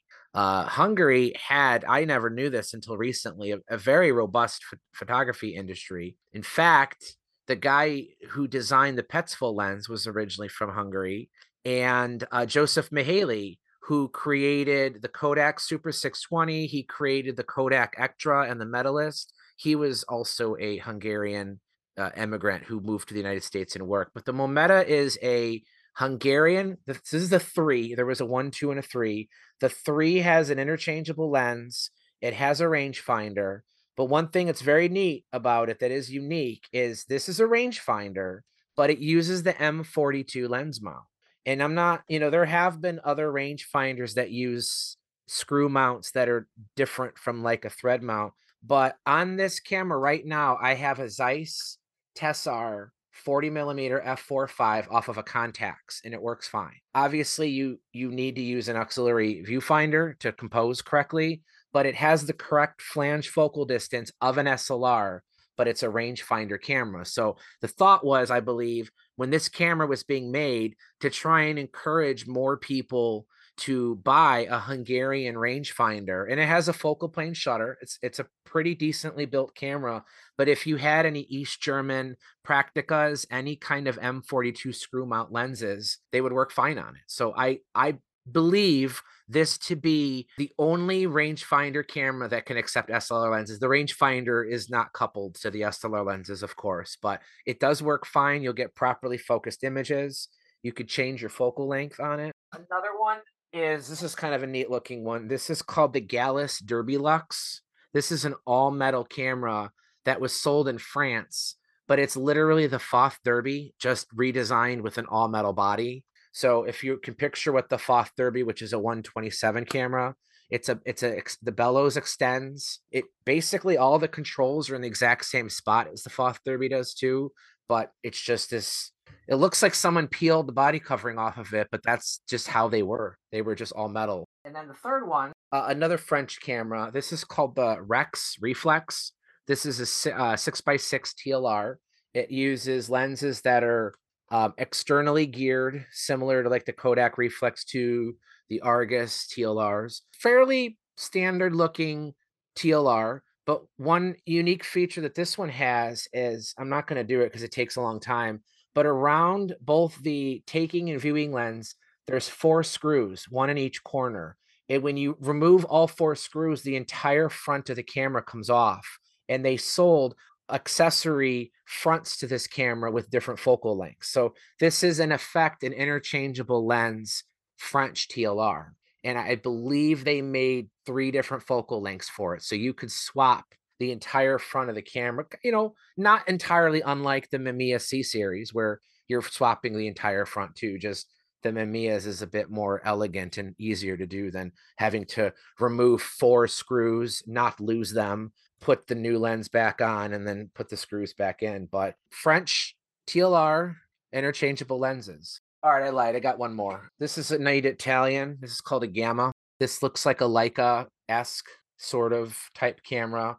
But one thing that's neat about these is it has these 2 like lumps, like humps on the front of it. And what that is although they effectively work like a finger grip, giving you better control over holding the camera. But what's unique about this one is the shutter is actually a curved piece of metal. It has a curved arc, I guess, to it. And that's where those 2 humps are on the front of the camera is where the spool is that it sort of winds around. So I don't necessarily understand why this company decided to make a shutter that's focal plane but curved instead of straight like on pretty much every other camera. But this is made by, I'm not even going to attempt to butcher the name of the company, but it's the same company I think that made the Condor. So these are pretty neat too. Not common, so don't Google it. To be fair, we Italians are always complicated and always do complicated stuff. So like the Rectiflex, which is a beautiful camera with the funnest name. The Ducatis and Bencinis. I have a Comet 3, which looks like it looks like a motion picture camera, but it's actually just a vertically traveling 127 camera. Weren't they making cameras as well? Weren't they also de jours? I mean, I've got a bunch of Ferragnas around. They're cool. Bellini. Ilford made cameras too. They had the Witness. This is called the Advocate. It comes in this white enamel body. It's actually more like an almond color. It's not quite white. This is what an actually historically, I guess, significant feature of the Advocate is it has a 35 millimeter lens. And I believe it was the first 35 millimeter camera to have a 35 millimeter lens. by the mid 50s, the wide, they called them like the wide angle cameras, started to become more common. But the Advocate was released in 49. So fixed lens, 35 millimeter. It has a 35 millimeter Dallmeyer lens on it. So another camera that benefits from having a wide depth of field. The best advice I would give to someone who's nervous about shooting a camera without any kind of focus aid is use depth of field to your benefit, right? Like change the approach of how you shoot and use the camera to its strength. So if you know you have a wide angle camera, you know that in good lighting with the correct film, if you're setting the lens to f8, f11, your depth of field is going to be anywhere from about 6 feet to like almost infinity. So if you're going to walk around and shoot pictures of people, just try to not shoot things super close or super far away. Like find things that are within that range, properly stop down, and they're going to be in focus. And the advantage is, in my opinion at least, is that when I see a rangefinder, when I look through a viewfinder and I see that double image, my brain requires me to line it up. Like I have to do it. But if you look through the viewfinder and all you see is just the image, it's faster. I feel like I can shoot a scale focus image much more spontaneously than I could even an autofocus point and shoot. Because even with an autofocus, sometimes you have to wait for the autofocus system to get it right. Whereas when you have a camera like this or a Retina 1 or any number of good cameras that have non-rangefinder, non-SLR designs, you can shoot within that depth of field very quickly. And I think that once you get used to doing it that way, it sort of changes your approach and you end up getting images that you may not have otherwise been able to get. So use the camera to its strengths, use depth of field to your advantage. And I find scale focus cameras to be very fun to shoot. Yeah, my suggestion is if you're going to try scale focus and you're not sure about it, maybe start with a Minox rather than the Advocate, considering the price. That's true. Yes, right. I've got a solution for another French-made camera that you don't have to worry about focus so much. The LaRouge 66 pinhole. Yeah, got a little bubble on the back and a little viewfinder for you to. It shoots 120 film, so you got your little viewer so you can see the paper backing. Shot it a couple times. It's a great little camera. If you have infant children and a dog that runs around the yard, though, maybe that's not the best camera for them. True. Paul or Mike, I'm curious, in the depths of the Kurt collection, were there any Ducatis? No, I didn't get one. Yeah, I have one. I have one. I can't shoot it because it's missing the spools. So I've been trying to find the spools because the Ducati, it does use regular film, but they're very, very tiny spools. And the one that I had was missing both of them. So I haven't been able to do anything with it until I get the spool. Just run it through the laundry really hot. Maybe it'll shrink. But I don't even there's nothing to even attach it to. Like I literally have to put the film in the camera with no way of advancing or rewinding it because the spools are just missing. But yeah, the Ducati, I'll tell you, is you can look at pictures of them online and okay, they're pretty, they're Italian. But it's not until you see one in person that you're like, this thing is tiny. They are shockingly small. Here's a Minolta 16. There's the Ducati sitting on top of it. Oh. So it's not even it's about a millimeter narrower than the Minolta from front to back. This picture of Leica just shrunk down. I mean, it's got about the same basic dimensions of like a Leica 2 or 3, just smaller in every way. But yeah, I mean, you don't realize how tiny these things are until you actually see one in person. And does that shoot a full 35 millimeter frame?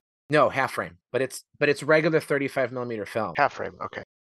So when you open up the back, there's the film gate. So the shutter works on this one. As you can see, there's just no spool. It's just missing.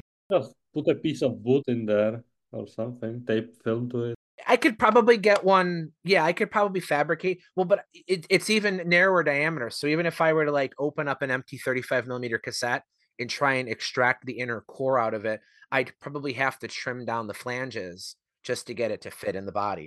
Would one of the inserts you get for some of the Soviet cameras work for that, Mike? The Narcissus? I could try. I have a Narcissus, yeah. Let's see. Let's find out. But the Narcissus is 16 millimeter though, so no. There's no way. Yeah, these use 16 millimeter film. So again, Narcissus, That looks bigger than the Ducati. The Ducati is slightly shorter. They're almost exactly the same width. Yeah, they are exactly the same width. The Ducati is narrower front to back and slightly shorter.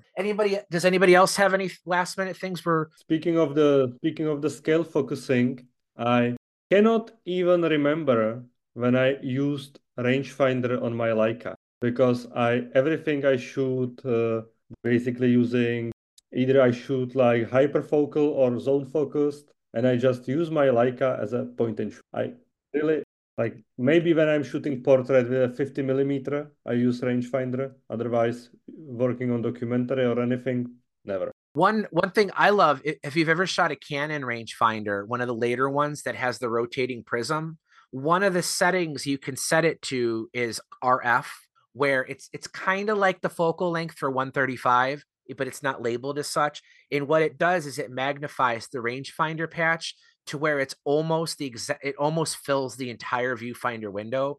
So you're basically magnifying the rangefinder patch so it's much larger, and then attaching an auxiliary viewfinder to it. So I'll shoot like a Canon P or a Canon VT Deluxe, and I'll leave the 50 millimeter lens on it. I have a Lights Leica 50 millimeter auxiliary viewfinder that I put on the shoe, and I set the rangefinder to the magnified size. So I'll do mostly like how you describe, where I shoot at scale focus. But when I do want the assistance of the rangefinder, by leaving it in that RF position, the viewfinder essentially becomes the rangefinder, and it's much larger for people like me that wear prescription glasses. I often struggle to see the edges of the frame anyway. So when you're using the rangefinder and it's magnified, basically all I see is the rangefinder, and I find it to be very easy to use. I was just going to mention this, which brings in a whole set of interesting dimensions. On one level, it is a cheap and rubbish disposable camera. It would give today's a nightmare because it's half frame. It's one of the rarities. And in color. And color as well. But I guess the name's quite important because it's an Ilford camera, though it's not Ilford as you might think. It's the Swiss Ilford, remnant of when the company went bankrupt. So these are by the Swiss guys. They're called Ilford Imaging, who weirdly own the copyright to the Ilford name, which is why the new, what we would call Ilford colour film, the Harman Phoenix, has to be called Harman Phoenix. So, I mean, this is the same camera body. You'll find a bunch of European manufacturers using it. Pratica, I think this week, launched a full frame disposable using exactly the same one. Here's a Agfa Photo Labox, pretty much the same camera.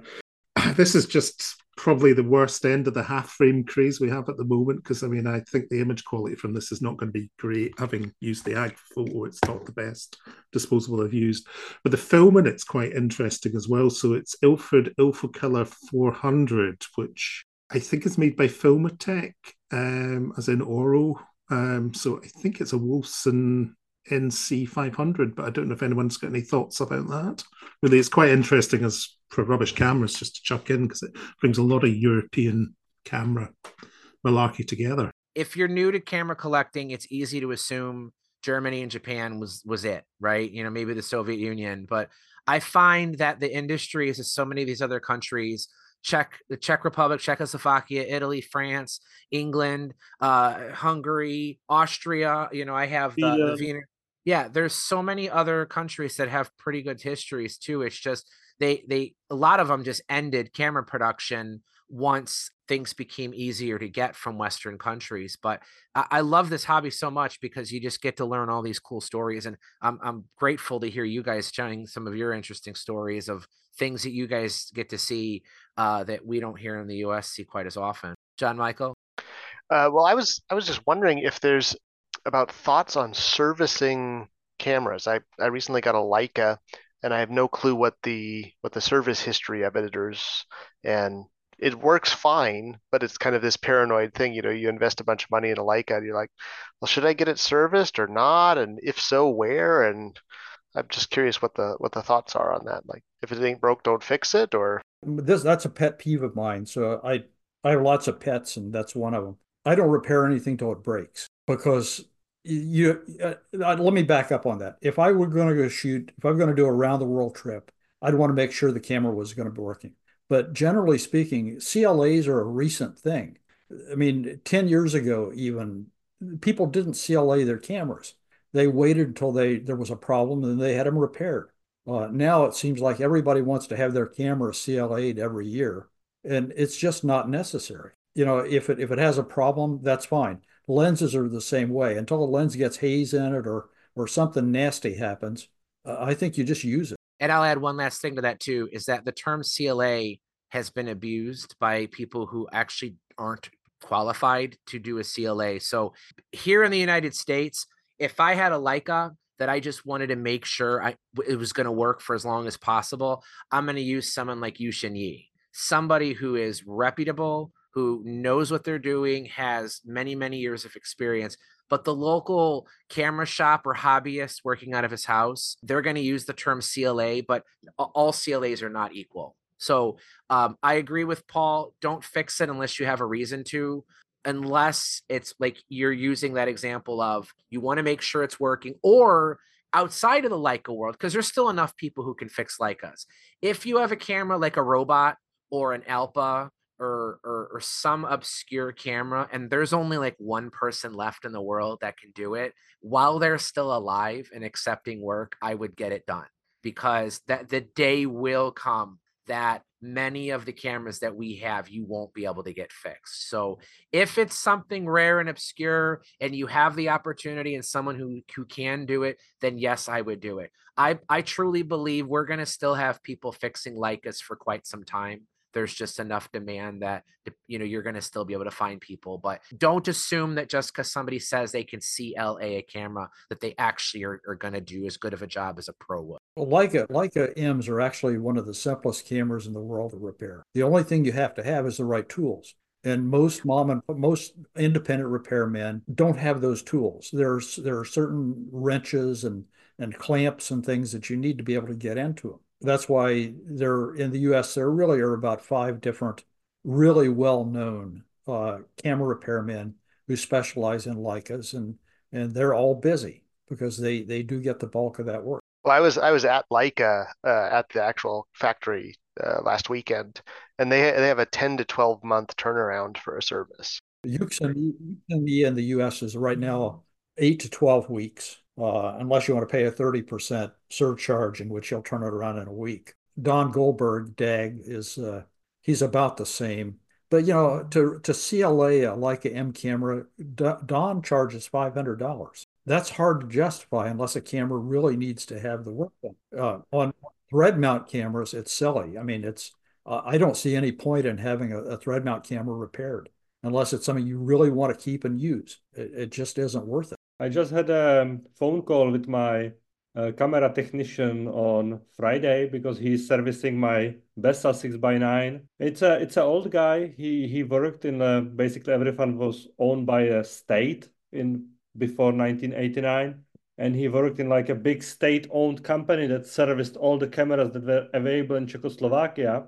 Though he specialized on Minolta, I believe. And I just had a long chat with him on Friday. What are his thoughts on servicing cameras? And he said, like, every 5 years, you should check the shutter times. And every 7 years, you should CLA the camera, like clean the old lubrication and put new lubrication on.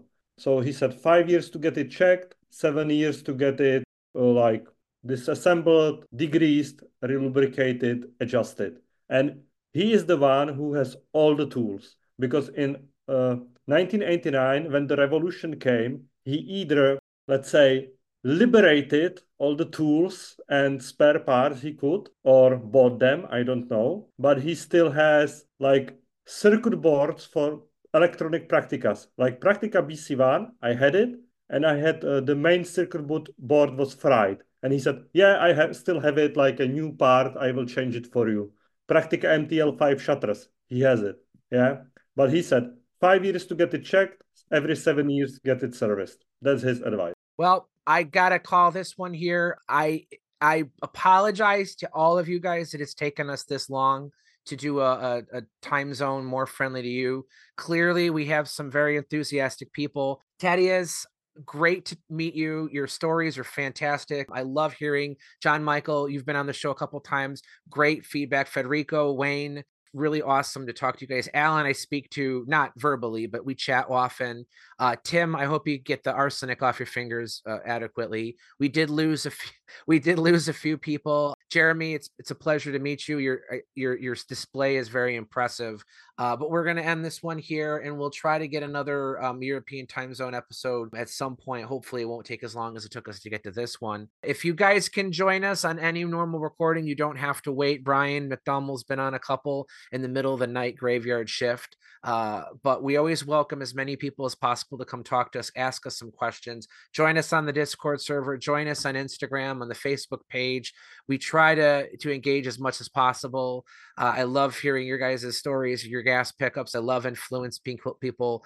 Brian's soccer team analogy is pretty neat too. As always, the topics and discussions on the Camerosity podcast are influenced by you guys. So until next time, you guys all have a good rest of your day. Good night.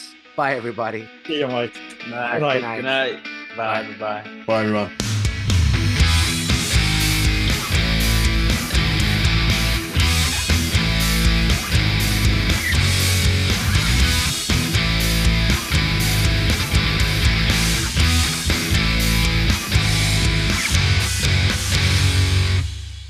I've got a box coming back to you, Paul. There's no hurry.